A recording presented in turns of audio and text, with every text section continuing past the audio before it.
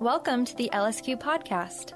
Our church began in April of 2017, and our vision is to joyfully live as reflections of God's love together in the city. This podcast will primarily feature sermons from Sunday worship and the occasional bonus content. We hope you'll subscribe.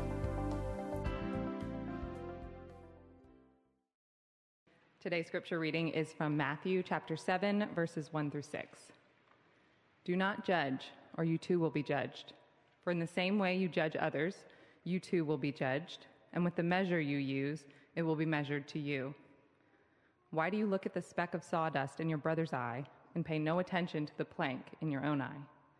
How can you say to your brother, "Let me take the speck out of your eye," when all the time there is a plank in your own eye?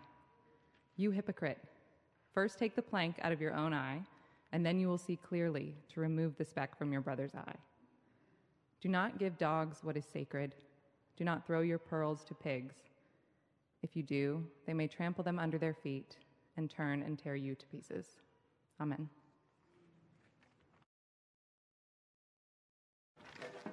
Amen. Thank you, Grace.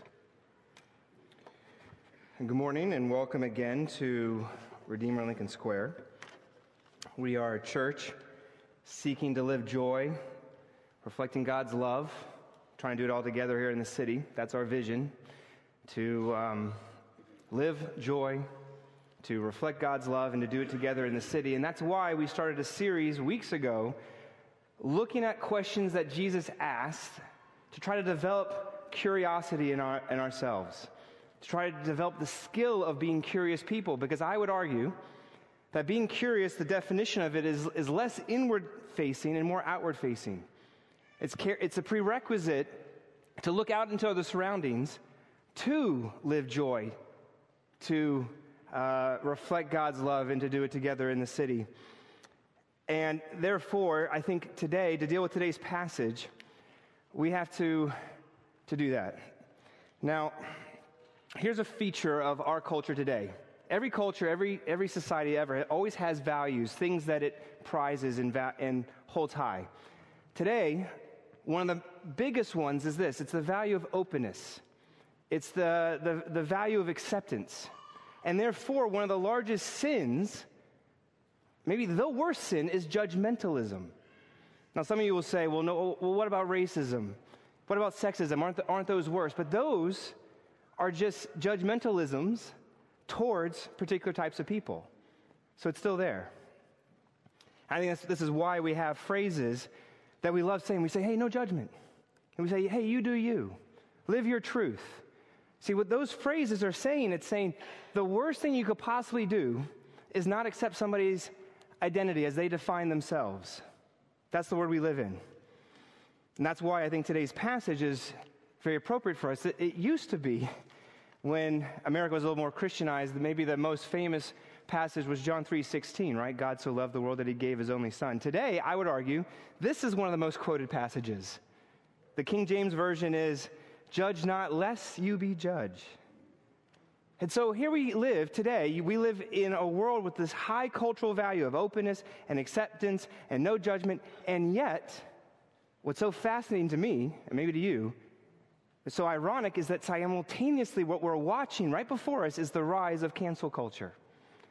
We're watching the rise of saying, hey, no judgment. You create your own identity as long as I accept it. And if I don't accept it, what's cancel culture? You're dead to me. I don't see you.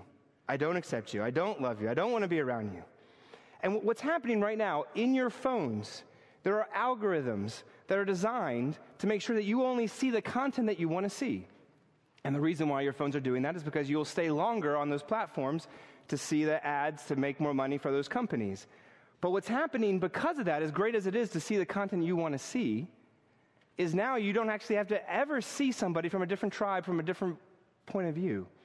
And so ironically, as more connected as we are to each other, actually the less connected we are to people who we disagree with, which is why sociologists are discovering that today, right now, when it comes to political parties, Democrat to Republican, Republican to Democrat, what they found is actually the majority of each party doesn't just think the other side is wrong or misinformed. They actually think they're evil. And so what we're seeing is that we're seeing people, social scientists have pointed this out, is that we're dividing culturally at an incredible rate. We're tribalizing, we're fragmenting. All the while, ironically, we're saying to folks, no judgment. And so what's happening is we're living in one of the most judgmental spaces while it's telling each other, no judgment. And so the question I want to ask this morning is what do we do about this? Because this is a real problem. And it's an increasing problem, and it's leading to not just fragmentation and tribalization in general, it's leading to real relational loss. I bet you people in this room, we've all lost relationships in the past couple of years. Either we've walked away from them, or they've walked away from us. And so loneliness and anxiety and despair and fear, these are all increasing. We can actually measure them. We're seeing them happen, but not just kind of globally, but actually individually. So what do we do? I think we can look at this text in 3 parts. We're going to look at wrong judging, right judging, and then the way forward. Wrong judging, right, good judging, and then the way forward. So first, wrong judging. Look at the first verse. Do not judge, or you too will be judged. And so, of course, what you should always ask of a text is say, what is the person saying here? What are they trying to get at? Is Jesus trying to say to us, you're not allowed to judge at all? So no more Yelp reviews, guys. No more saying, I've eaten this food and I don't like it. No more thumbs up, thumbs down. You're not allowed to go onto your social media and put a little like or a heart. Is that what he's saying?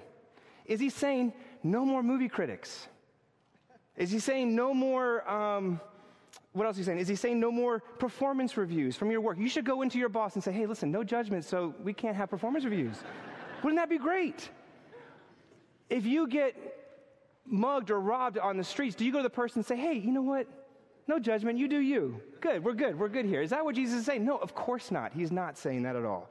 In fact, if you look in our text, just 6 verses after this statement, he's calling people dogs and he's calling them pigs. So clearly there's judgment here. In fact, later on in other passages, Jesus tells us that we do need to judge well. And so whatever he means by saying do not judge, it can't be like a fiat overall. In fact, justice demands judgment. Jesus makes judgments in there, and then therefore I think what Jesus is saying here is he's saying there's particular types of judgments that we should not do. And I see 2 in our text. There's 2 wrong ways to judge. Number 1, prejudice. I know this because the parallel passage to this event in Luke chapter 6, verse 37, Jesus uses a modifying word, condemn, as to not judge. And condemnation, to really condemn somebody rightly, you have to know everything about the situation. And so if you condemn and you don't know everything, if you don't have the full evidence, there's prejudice. The word prejudice literally means prejudging.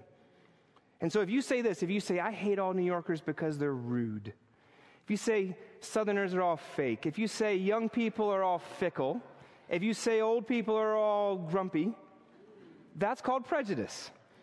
And we know that. That's easy. But what we don't realize is prejudice is also a spirit that likes to play up the issues of others so that you can write them off. It's a fault-finding heart. Because when you're finding fault in everybody else without the full nature of what's really happening, without all the evidence, that's prejudice. We don't often call it that, but it is, number 1. Number 2, the second type of judging that I see in the text, look at verse 5. It says, you hypocrite. I don't know if you know this, but I think it's 9 out of 10 Americans say that Christians are hypocrites. 9 out of 10, 90% of Americans say Christians are hypocrites. Now, you say, why? Well, what's a hypocrite? A hypocrite is not just somebody who says one thing and does another. That's being duplicitous. A hypocrite, it says one thing, does the other, but does it in a spirit where they exalt themselves in the process. This is Jesus' chief complaint against the Pharisees because they play up the sins of others while playing down their own sins. And they're saying, so essentially it's the spirit of saying, hey, I'm not just playing up somebody else's issues. I'm pointing them out. I care about truth.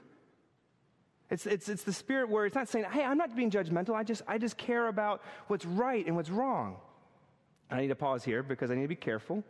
Because, yes, you should point out abuse. Yes, you should point out injustice. Yes, you should point out wrongness and sin. But the way you get labeled a hypocrite, and I think the reason why Christians in America have this reputation now is because when you play up the sins that other people fail at, but you happen to be good at, and you play down your own sins that you hide from the world and you hide from other people, that is being hypocritical. And so Jesus is saying, no, we need to go deeper. This is what he's doing to all of us. He's saying, hey, how much when we point the finger in our cancel culture, in our space, when we point the finger at other people, how much of what we're doing is less about truth and more about wanting to feel validation, more about wanting to feel and get away from our own insecurities, our own inadequacies. I saw an article on CNN a couple weeks ago about Marie Kondo, who she wrote the famous book in 2011, The Life-Changing Magic of Tidying Up. I remember when it showed up, I remember going around into my house to every object and saying, does this bring me joy? Does this bring me joy? It was a big deal. It swept the nation, so to speak. And yet, she actually just did an interview recently where she talked about how the person who was known as the face of tidying up, she just had her third kid, and she said, you know what? I've given up trying to have a tidy house. Because when you have 3 kids, it doesn't matter how much you clean, it is just going to get ruined the minute it's done. And so she says, that's not how I get my identity anymore. This is not a priority for me. And as soon as she said that, the judgments came in. How dare you? How could you? You're not allowed to change like that. You can't do that, and which is so fascinating, isn't it? Because we live in a culture that says, choose your identity. You do you, and then the judgment. Why? Because essentially you can live your truth as long as it doesn't bother me. Which means what? We've all become hypocrites. Every single one of us. This is why I do think if we became curious people, if we became people that are interested in the world and not just ourselves, we would start with a listening spirit. Because a listening spirit wouldn't say, those non-Christians, they say they're all accepting, they say they're all loving, but they're really judgy. If you do that, that's prejudice. That's a label. See, you didn't even notice that, but it's a label that you just apply to everybody. If you say, those judgmental people, I think they're terrible. I want to stay away from them. What you're doing is you're judging those people who you just said are judgmental. That's breaking the second thing Jesus has said here. That's being hypocritical. And this is what's so terrible about these things, is that it's evil because you can't even see the evil. And it's something that we do every single day. It's the wrong type of judging. Number 1. All right. At Redeemer Lincoln Square, we value questions and the people who ask them, which is why we hold a time of question and response, or Q&R, after worship on Sundays. It's an opportunity for anyone to text in questions and then process responses alongside our pastoral team and other members of our church community.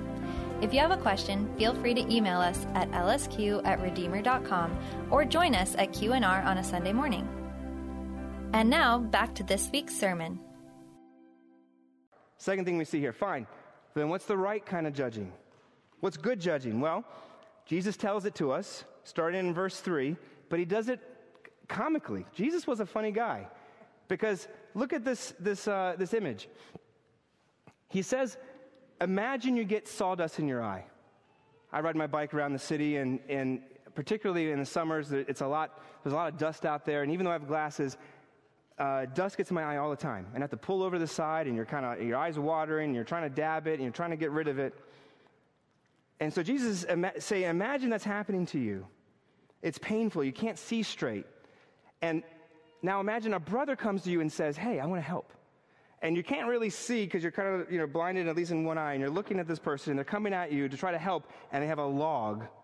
They have it says here, a plank sticking out of their eye. Back then, planks were like 20, 30, 40 feet because they were whole trees that they had sliced. And so that's kind of funny to see a rafter beam coming out of somebody else's eye. They're trying to help you with your eye when they haven't been able to see out of their own. In middle school, I was in this epic snowball fight. I still remember it. Snowball, that's back when we had snow in New York. Maybe that's too soon to say that, but I dove under this bush to get snow, and which means there wasn't a lot of snow, right? Because I had to find it, under the bush. And as I was going for it, I was going too fast, and this twig went straight into my eye, and I couldn't see. And I had to go to the doctor, and they put these yellow drops in my eyes, and they had to do that because they had to get the splinters, all the pieces, the wood fragments that were in my eye out. Now, if that doctor had a tree in her eye, there is no way I would have gone to her or she couldn't even help. So what are the two things that I think that are in here that says that of the good kind of judgment? Number one, if you want to really be able to help somebody, this passage is saying you have to see your own problems first. If you really want to help someone, you have to examine your own eyes first. So Jesus is saying this, to do judgment, you can't help anybody else if you can't even see your own logs. So let me give you an example of this. Say you want to help your friend because your friend has resentment. Your friend has a sourness, a bitterness about them, and you see it, and you see how it's like ruining them and the people around them, and you say, you know what, I'm going to help them. This is saying that until you come to terms with your own planks, it's quite possible that what you think about your friend who's filled with resentment, it's possible that you're just really overly sensitive to those things because you haven't dealt with your own trauma and your own issues. And so you're overseeing these things. Right? This is always funny. I always think that you see rightly what the other person sees wrongly. It's always you.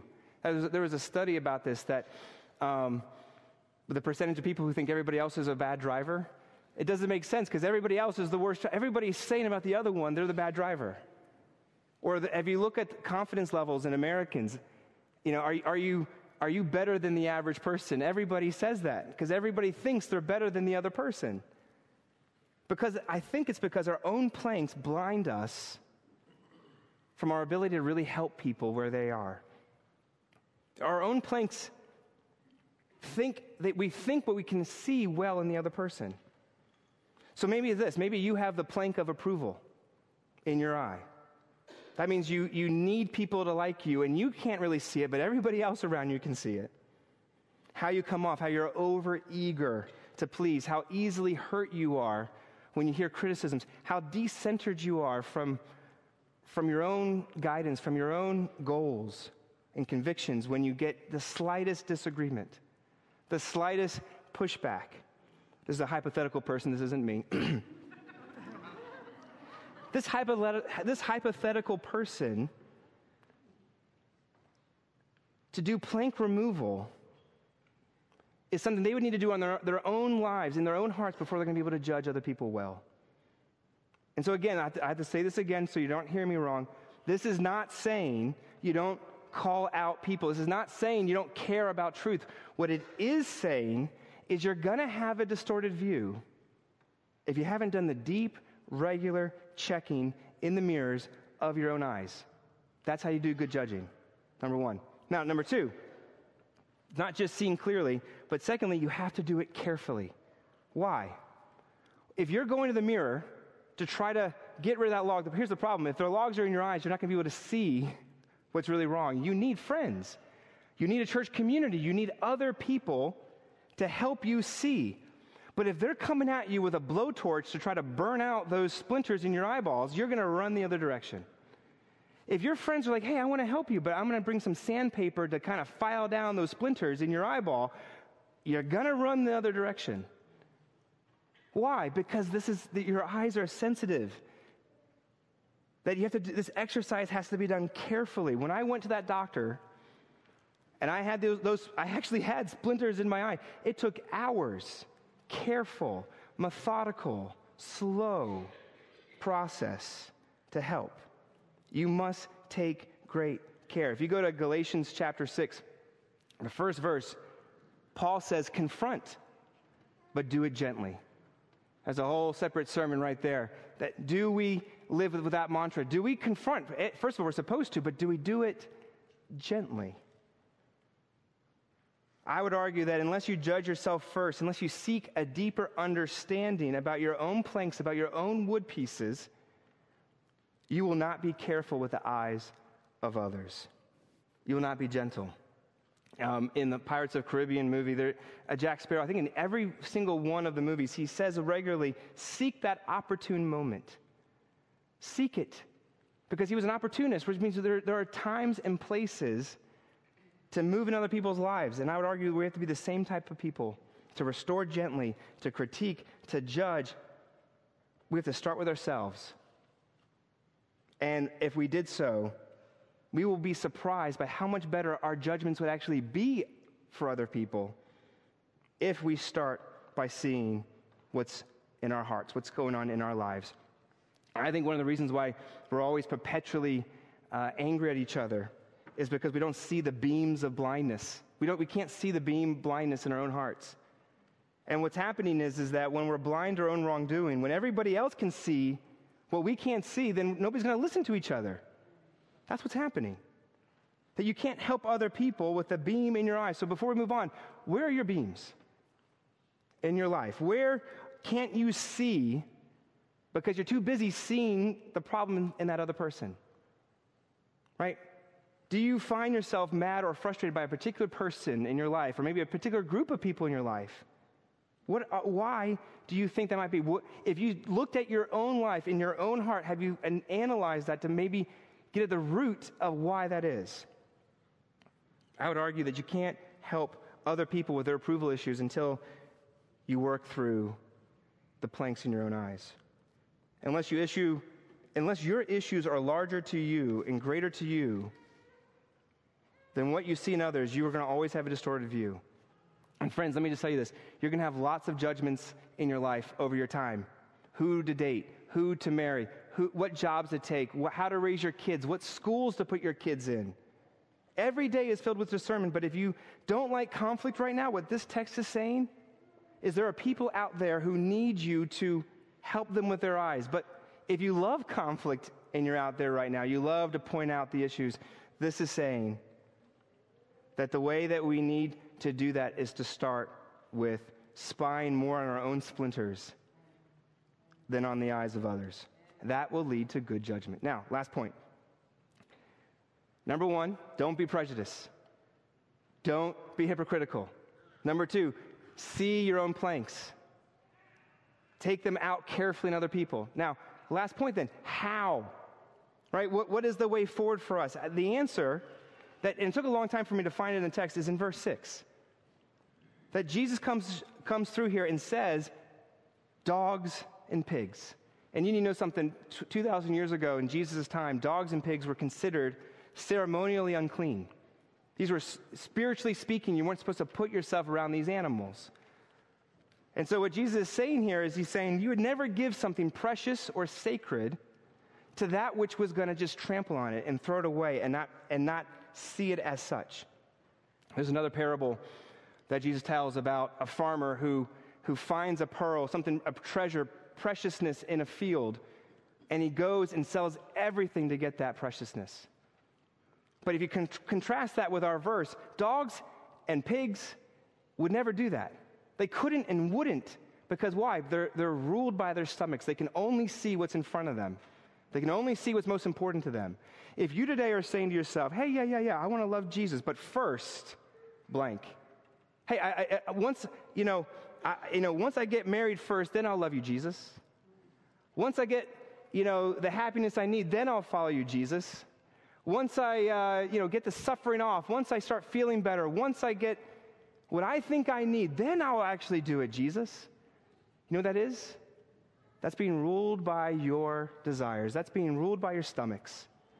That is what Jesus is saying here. That's what dogs and pigs do, and they trample on what's precious and valuable. And so this is the secret. You aren't the farmer. The farmer who sells everything and gets what's precious to them. Jesus is that farmer. He sells all that he had to get you, and then to get those pearls, to give him away. And you know what we did? We tore them to pieces. Dogs and pigs tear that farmer to pieces because we rejected that offering. And what he does on that cross, what he's doing is he's dying to get the judgment for all the improper judgments that we do every day that we might not even recognize in our own hearts. So when he cries out, what does Jesus do on the cross? He cries out, my God, why have you forsaken me? He's getting the judgment. That's actually a quote from a psalm. If you read the full psalm, it says in there are animals like dogs and pigs tearing him apart, because that's exactly what's happening to him. And you say, how's that good news? It's good news because the sooner that you see these planks, the sooner that you see dogs and pigs and all, the sooner you can finally and fully get the full and complete acceptance from Jesus. That Jesus on the cross, this is what he's doing. He's not saying, stay away, you messed up. Right? He's not saying that, I have to pay, so stay away. No, the very last thing he says is, it is finished. Amen. It is done. And the good news is this, is that he took our planks. How? Because he was nailed on those planks, on that cross, and now the last thing for us is to live accepted, full lives. So I've been wondering all week, what would it look like if I really fully believe this? What would it look like? How would I live? I think the first thing that would happen is this, is that if I didn't feel judged all the time, the way I judge other people, the judgmentalism that the arch culture says is wrong and I agree with, it would actually be dealt with in my own hearts. Because I think many of us, and I'm going to throw myself in here too, the reason why we walk around always wanting to point out the planks on other people is because, you know why? The sin and the shame and the guilt that you and I all have, it just feels good for a little bit to point out and see it in somebody else instead of looking at it in myself. That's actually what's happening right there. But what if I really understood the complete and utter acceptance I have in Jesus? What if that was a beauty? I was watching a show with my girls last night, and I'm keeping it very general so I don't ruin it for any of you. But the antagonist, the bad guy in the show, takes the misdeeds of various individuals and haunts them with him. So this is what he does. He takes what's in your heart and he says, I know your faults. And because of them, you're never going to be whole. You're never going to be free. You're never going to be accepted. All those secrets that you hide, all those things you try to ignore, he weaponizes them against you. And it was very powerful because even though this is a bad guy that's personified, we all know that feeling in us. We all know that those guilt and shame cycles that we have. And yet there's this scene where the friends of one of the victims, as she's lost, as she's stuck, they put headphones on her and play her favorite song. And in the process of hearing the beauty of this song, she's reminded of her friends. And she's reminded of connection and love and hope and beauty. And it brings her back. And it literally saves her. And I know this is like a sci-fi show, but I can't help but weep. I'm crying there last night because that's the story that changes us. That the world every single day is telling you don't add up. And your own individual hearts at various places is saying the same thing. Some of it is fair, a lot of it is not, but it's happening to you. And yet if light and beauty can ground this girl in this story from a catchy song into momentary friendship acceptance, how much more could the image of light and beauty and hope and truth, the ultimate song singing to us that the Lord has come, that he saved us not just from death, but from cosmic destruction. And he pulls us out, and dawn breaks into our hearts anew, that you are a sinner but saved, that you are broken but not lost or forgotten. That is acceptance unto the end. Friends, and that's what's being offered to us. Love and beauty that changes. Tom Skinner, African-American, raised here in New York City. He wrote in his memoir what happened after he became a Christian. He grew up hearing, most people know this phrase, love your enemies. Very Christian phrase, right? But it never really impacted him until he became a Christian. A few weeks after that, he was playing a football game, and he made this good block on the opposite team, and the kid that he made a block on got up, started screaming at him, threw off his helmet, started beating him, kicking him, knocked him to the ground, saying all kinds of racial slurs that we won't repeat. And yet before conversion, Tom says in his memoir, he says, you know what, I would have gotten up and I would have beaten this kid to a pulp. Instead, much to his surprise, he got up, he wiped off the dirt, he looked at him and said, because of Jesus, I love you. That kid got so mad. He ran off the field, left his helmet, didn't come back to the game. Later on, in the locker, the boy came back to Tom and said, Tom, you've done more to knock prejudice out of me by telling me that you loved me than you would have if you had socked my jaw in. Why? Because this boy knew he deserved that right hook, and yet he got grace, and it changed him, and it could change you.